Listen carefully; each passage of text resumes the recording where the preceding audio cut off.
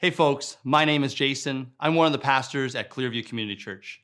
Thanks for taking the time to join us today. So I have a question for all you guys listening. Have you ever been accused of having man eyes? Now, some of you know exactly what I'm talking about. You're looking for something and you're looking and you can't find it. Now, if you're married, you know what the next step is. Hey, honey, have you seen? You can fill in the blank. And often the case, what I was looking for was right under my nose. Now, we laugh at that because we know it's true, but I have a bit of a theory, guys. Someone who will remain nameless in an attempt to reorganize our home moves items I'm looking for because I know where I left it. That's kind of my theory. I'm sticking to it. Here's where we're going today. I think we can do the same thing with the truths of Jesus. We can hear something, read something in the Bible, hear a message, and are looking at the truth, but become blind to who Jesus says he is and what he wants to do in our lives, even though the truth is right in front of us. So in our story today, we're going to see that people are looking for a sign, they're looking for proof of who Jesus is when the evidence has been right in front of them. And to give you some context here, Jesus had just cast a demon out of a man who was mute. And some of the people who were witness to this, they didn't accept Jesus as the Messiah, as God's chosen one. They're looking for any way to reject Jesus. So they are testing him by asking for a sign from heaven. If you have a Bible, I want you to turn to Luke chapter 11. We're going to pick it up in verse 29. And as you're doing that, I want this is truth to grab hold of today. Your acceptance or your rejection of Jesus does not change who he is. It changes what he can do in your life. In our story, Jesus is going to explain a sign to them that should be compelling for their belief. So Luke 11:29. As the crowds increased, Jesus said, "This is a wicked generation. It asks for a sign. Prove it to us," they are saying. The miracle Jesus had just performed, the religious leaders had taught could only be done by the Messiah. Yet, they wanted more proof. And I was thinking about this, and I think it sounds a lot like our culture, if you will. If Jesus really is who he says he is, he needs to prove it to me. Now, it's okay to have questions. I would encourage questions, actually. But much like this crowd of people with Jesus, there are those who, no matter what you say or show them, they will not believe. For some, their question isn't so much about proof, because if you could give them 100% certainty that God is real and Jesus is who he said he is, they still would not believe. Because ultimately, it is about the condition of your heart.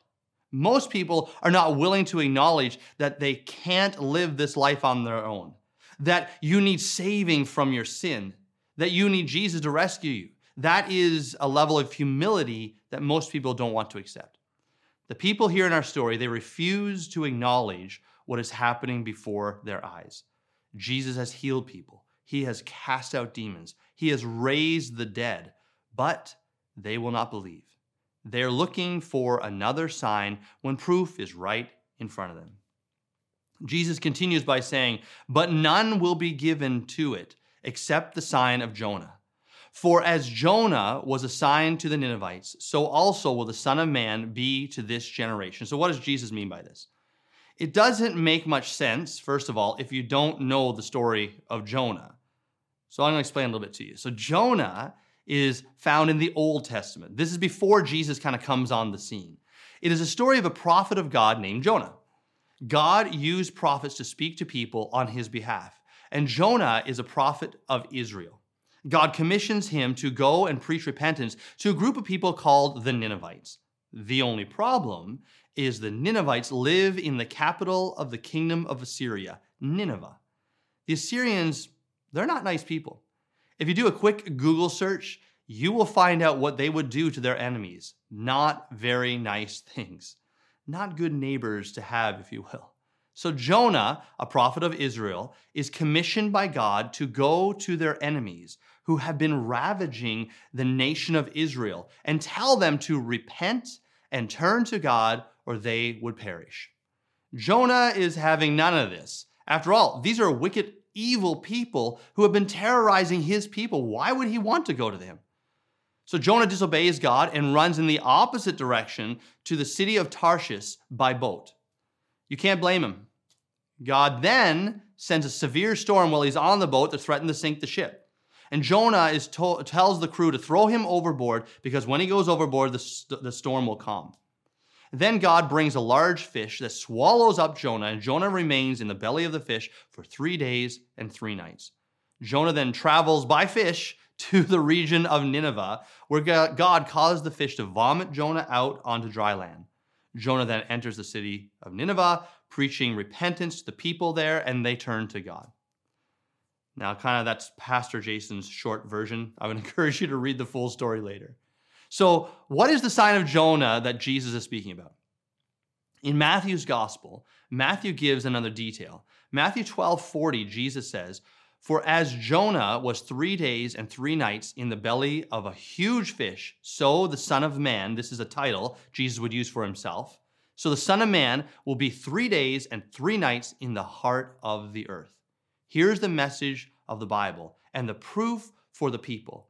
Jesus will die on the cross for our sin. And the sign of Jonah Jesus is speaking about will be his burial and his subsequent resurrection from the dead. This will be the sign that Jesus is the Messiah. He is the King. He is God. He was who he said he was. And I want you to understand this. Jesus' resurrection was the catalyst to the Christian faith. See, the Romans, they crucified hundreds of thousands of people. What makes Jesus different is that he didn't remain dead. After 3 days, he rose again, conquering sin and conquering hell, conquering Satan and death itself. For those who wanted another sign, Jesus says, I'm going to give you a great sign. I'm going to die, and then I'm going to rise from the dead. Now, as I say this, I'm sure some of you are kind of skeptical, or perhaps you know someone who's skeptical.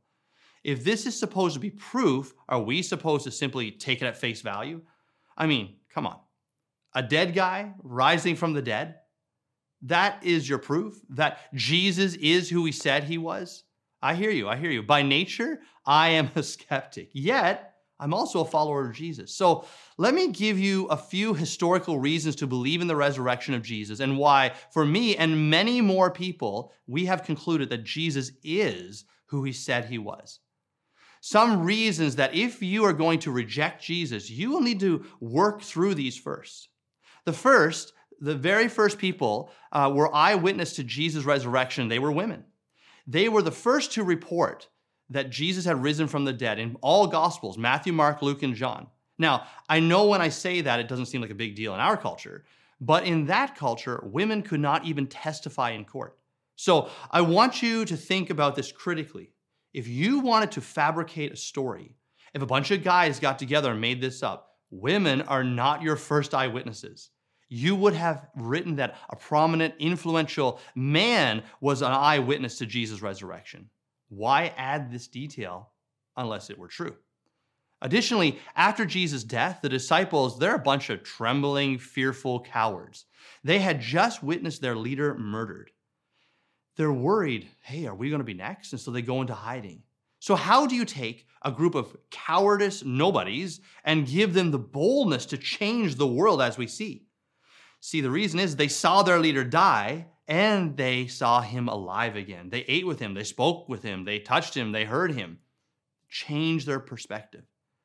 That gave them a boldness to the point that even Jesus' brothers and his mother Mary followed him and worshiped him as God. Listen, I have a younger brother. Trust me. If I told him that I was God, he'd lock me up. He would not start worshiping me. Why did they do that? Because they saw him die, and then they saw him live again.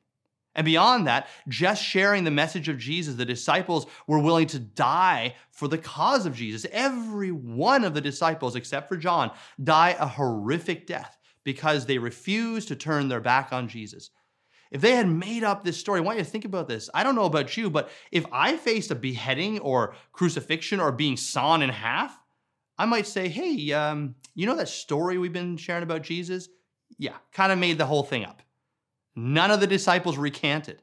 They didn't become wealthy. They didn't gain fame. They didn't become popular. In fact, they were often beaten and persecuted and ridiculed. So what was their motive? Well, same thing. They saw Jesus' death and resurrection, which gave them boldness. Last thing just for today is Jesus' tomb was never enshrined and turned into a place of worship. I want you to think about this. People worship to this day at the tomb of Buddha.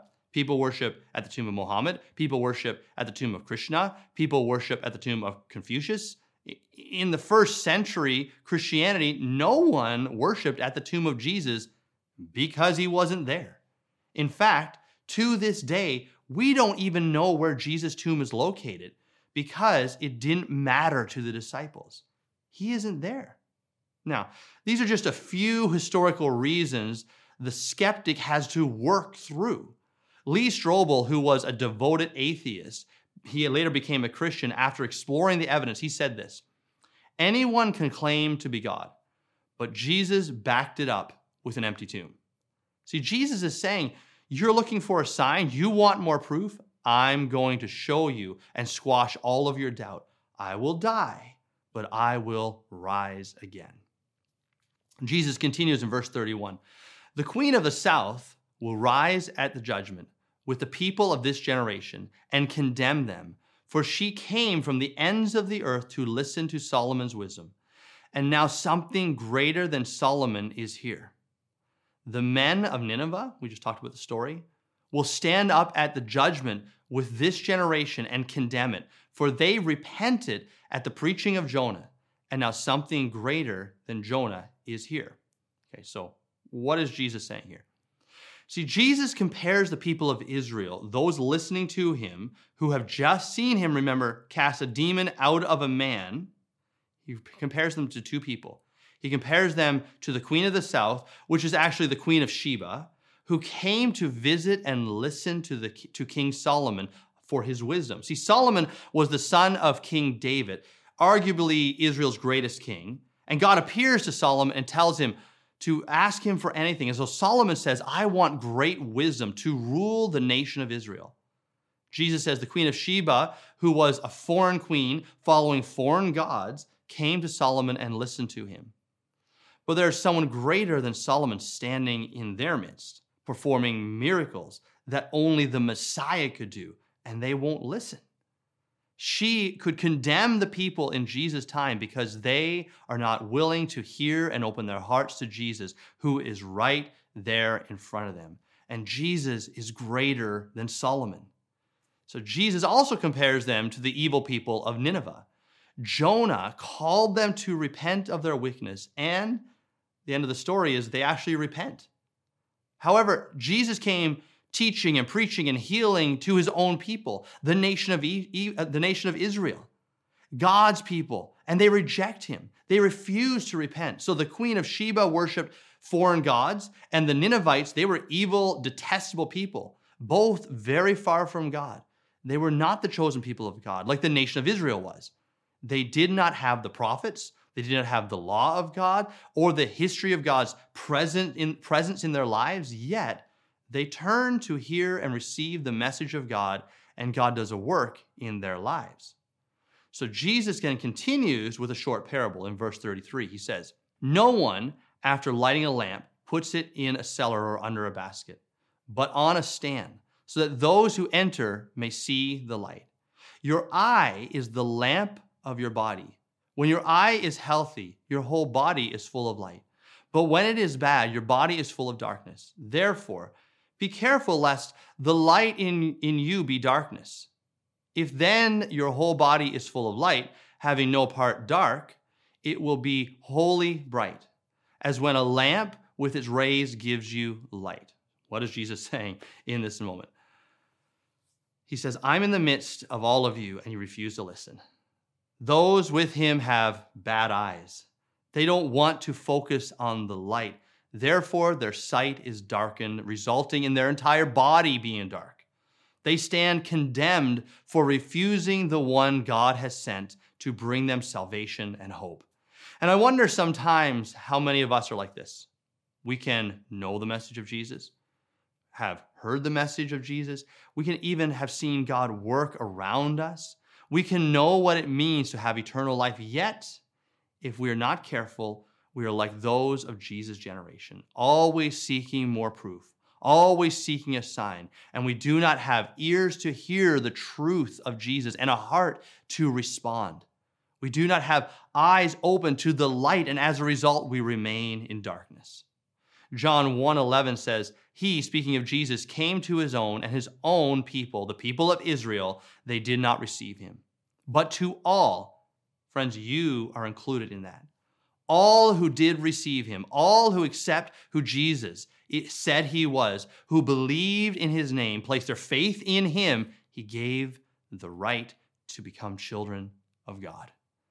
The people in our story, they rejected Jesus, but to all of us, anyone who would receive and believe, he calls children of God. See, the question for each of us is, do we realize who Jesus is?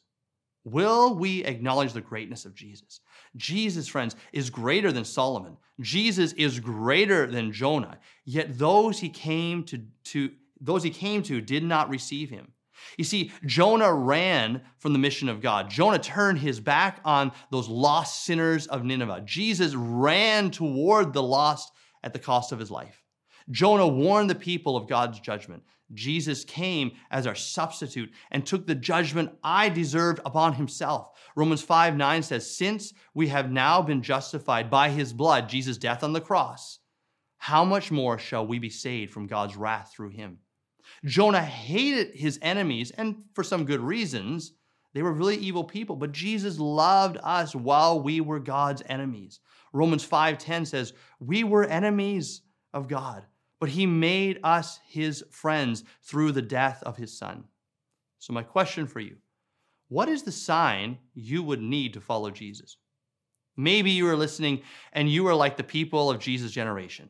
You have heard the message of Jesus. You have experienced his presence. You have felt that tug, if you will, on your heart. And instead of acknowledging who Jesus is, you still have this heart that says, prove it. You kind of fold your arms like this and say, I need another sign. Your sight is darkened and your whole body is darkened. So listen to me. That feeling you're experiencing right now as you're listening, wherever you're listening from, that tug, so to speak, that you feel God, he's wanting you to respond to him. And until your heart is willing, until you're willing to be changed and open to receive, it doesn't matter what proof is placed before you. Friends, listen to me.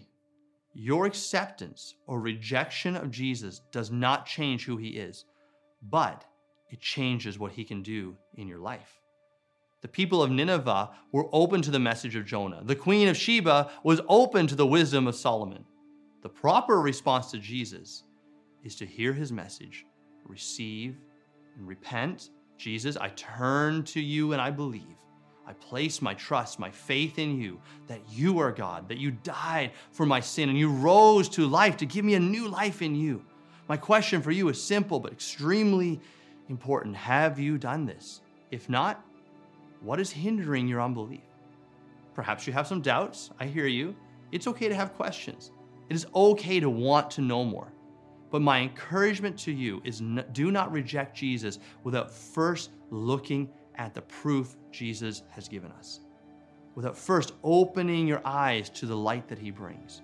Jesus wants to work in your life. He wants to change your life. He wants to give you a new, full life in him, but first you need to receive and believe. Or maybe you are a follower of Jesus and you're listening today, and this has given you kind of a confidence in your faith. Jesus is who he said he was. He proved it through his resurrection, and we can have confidence in our faith. My prayer is you would have opened your eyes to the light of Jesus. Your entire being would be full of light, having no part of darkness, and is seeing, and everyone else around you is seeing that light shine through you. Why don't you just join with me as we wrap up in prayer? God, I thank you that you care about each one listening.